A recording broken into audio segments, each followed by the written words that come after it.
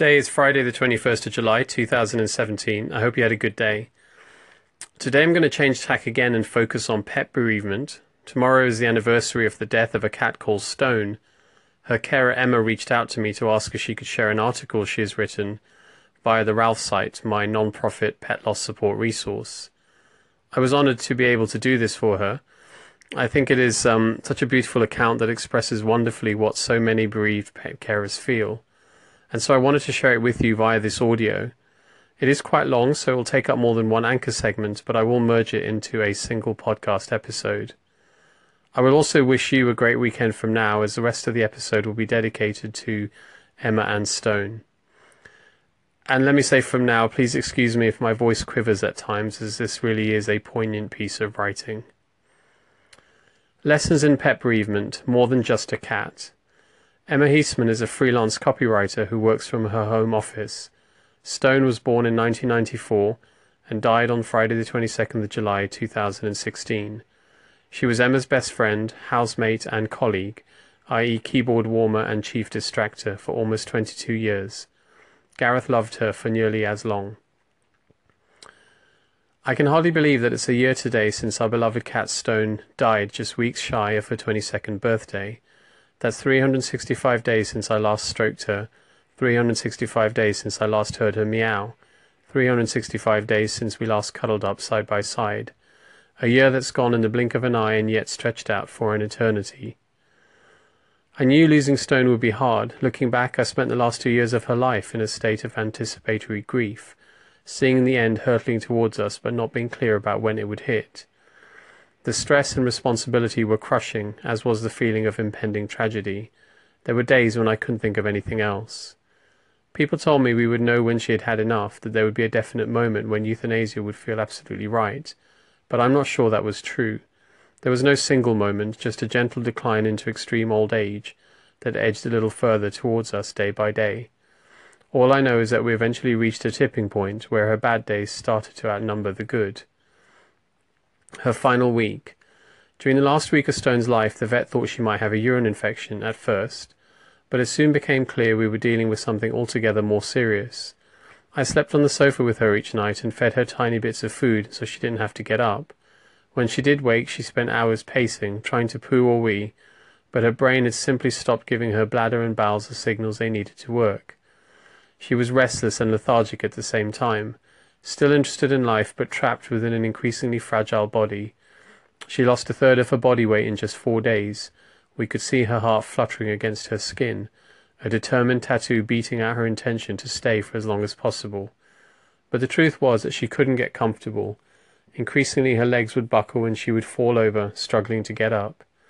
In the end, we just couldn't bear to watch her suffer for a minute longer than necessary. Even knowing this, I still question the timing of our decision. In her final hours, Stone ate well. She drank water from her pint glass. She would never drink from a bowl. What did we think she was, some kind of animal? And she even found the energy to walk around the garden. Was it too soon? Would she have rallied around for a few more days, weeks, or even months? I suppose the answer comes back to that tipping point. The day she died was a better day, not a good one, but probably aided by a steroid injection, the vet's last-ditch attempt to buy us some time. Would the days that followed have been bad or worse than bad? We'll never know. We just couldn't risk it. Stone's passing was unbelievably peaceful and dignified, aided by a deeply compassionate vet who came to our house to do the deed. We stroked and kissed Stone and told her how much we loved her and how grateful we were that she chose us. After the injection, her heartbeat simply faded away.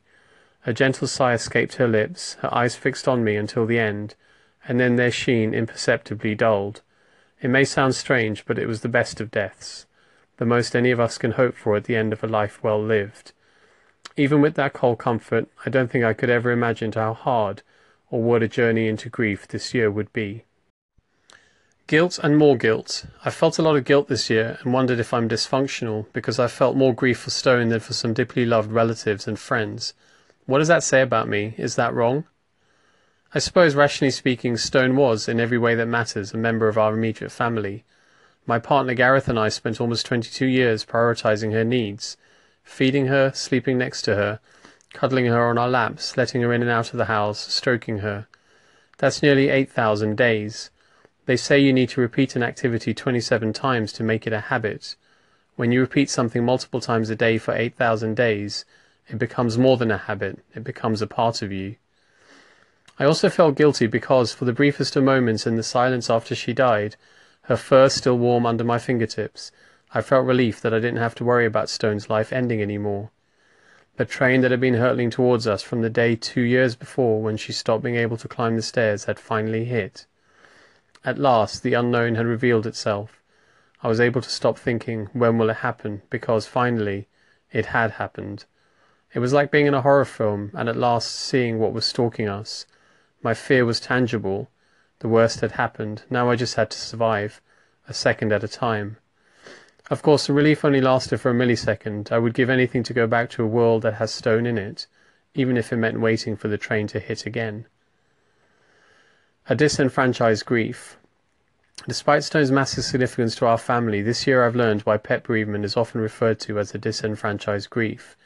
I have learned that it exists in a state of unbearable loneliness. I suppose all grief does. But when a person dies, we have rituals. We send cards of condolence, recount stories from our shared times, make food for the bereaved, bring the loved one back into the room with our memories.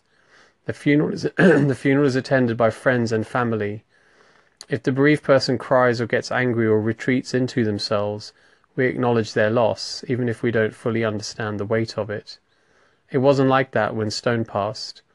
We were sent 2 cards, one from my brother and one from my parents. Beyond that, no one mentioned her. There were days for months afterwards when I could barely function. I would look for Stone and she wouldn't be there, and the terrifying permanence of knowing that I'll never see her again would hit me like a physical blow.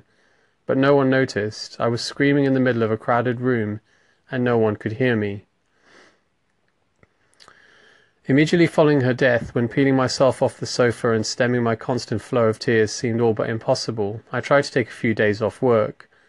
I worked for myself, though, and when I explained to a client why I needed a couple of work-free days, they quite honestly told me they didn't give a shit that my cat had died, and that it wasn't like I'd lost a member of my family. In fact, they told me they weren't interested in excuses with an almost audible eye roll. Needless to say, they're not a client anymore. Still, after that I didn't mention Stone to any of my clients, but my work suffered in those long months of grief. My life suffered, as did all our lives. I tried to talk about Stone and frequently found myself bringing her into conversation, but it seemed to make people uncomfortable. I found that very few people want to hear or expect you to talk about a dead pet. I've sometimes felt that I was embarrassing other people, or, in their eyes, embarrassing myself, and they perceived me as being strange or emotionally immature for being so bereft about an animal. Dogs trump cats, apparently, but it's not like losing a person. I've learned too that with pet bereavement there seems to be a scale for accepted levels of grief. 4 different people said, at least she wasn't a dog, that would be much harder to deal with. Really? I wasn't aware that dog trumps cat in the event of a bereavement. Then let's not forget that old chestnut. It's not like losing a person, you can replace a cat. I don't think I've ever heard anything so ridiculous. Yes, we could bring another cat into our family one day, but it would never be Stone. A new cat wouldn't walk to the shops or pub with 21-year-old me, or wait at the bus stop when it was time for 25-year-old me to come home from work. The cat who did those things can only live in Gareth's and my memories now.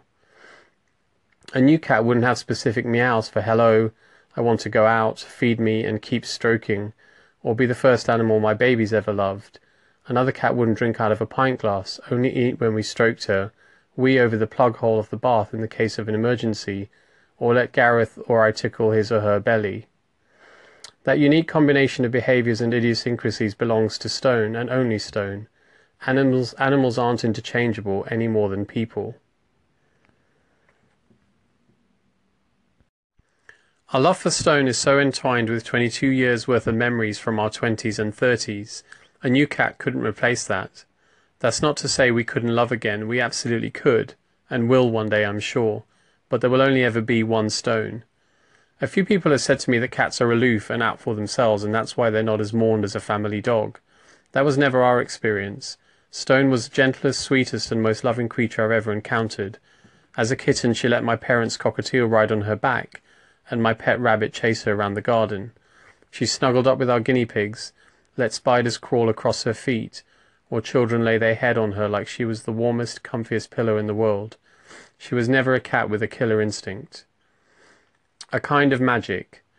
It's hard to explain what Stone did for me, but it was something magical. All my life I felt a bit beige, a bit invisible, as though I blend so seamlessly into the background that one day I may just disappear. Inside I'm a riot of colours and feelings, but on the outside there's nothing to mark me out from the crowd. But as crazy as it may sound, Stone challenged that. She chose me. In a room full of people, it was me that she sought out. Me she shadowed, my laps she slept on. She always looked to me for comfort and gave me comfort too. If I cried, no matter how far from home she would sense my distress and find me. When I was crippled with depression, Stone was sometimes my only companion during the day, and when I couldn't sleep at night. She made me feel like I mattered, like she saw the truth of me. Her love was unconditional, and I felt brighter for it. I'm sure that's part of what I miss so much, the unconditional love. Even though we love our children unconditionally, it's only right that they grow, change, and move towards independence.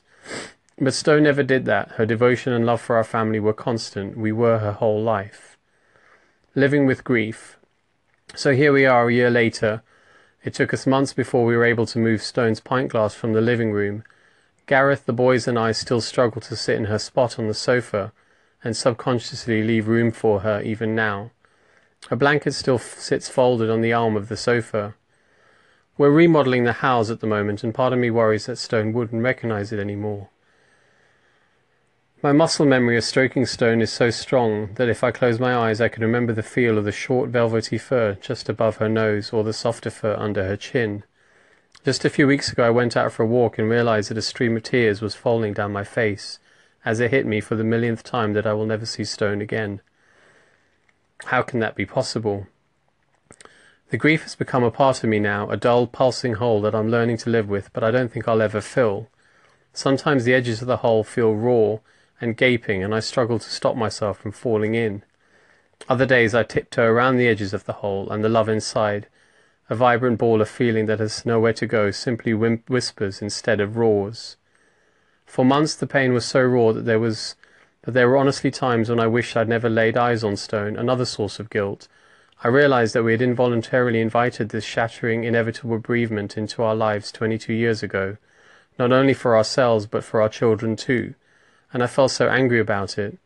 I wanted the pain to stop, to be able to breathe again, to not feel as though I had lost a limb. But in my heart I kept remembering a quote from the film Shadowlands. Why love if losing hurts so much? I have no answers anymore, only the life I have lived. Twice in that life I've been given the choice, as a boy and as a man. The boy chose safety, the man chooses suffering. The pain now is part of the happiness then, that's the deal. I have lived the truth of this quote since losing Stone. That beautiful girl gave us 22 years of unconditional love, devotion and joy. How could I ever regret that? The pain now is part of the happiness then. Grief is just love that has nowhere to go, and I choose to see the love as the greatest of gifts. Treat with compassion.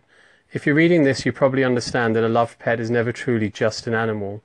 If you're not an animal lover, though, and a friend finds themselves grieving their lost fur baby, all I ask is that you treat them with compassion.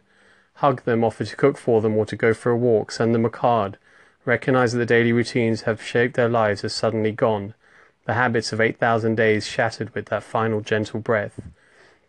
Let them talk about their lost family member, because it is a family member who's died in every way that counts. Recognize their grief, validate it instead of dismissing it. You may not understand it, but that doesn't make it less real. Bereaved pet carers often feel like they have to suffer in silence, so please do what you can to give them a voice. And please, please never rank your friend's loss on a scale of what you perceive to be the acceptable amount of grief. The whole of family pet leaves is directly tied to its size or its lifespan. It cannot be replaced, nor would we want it to be.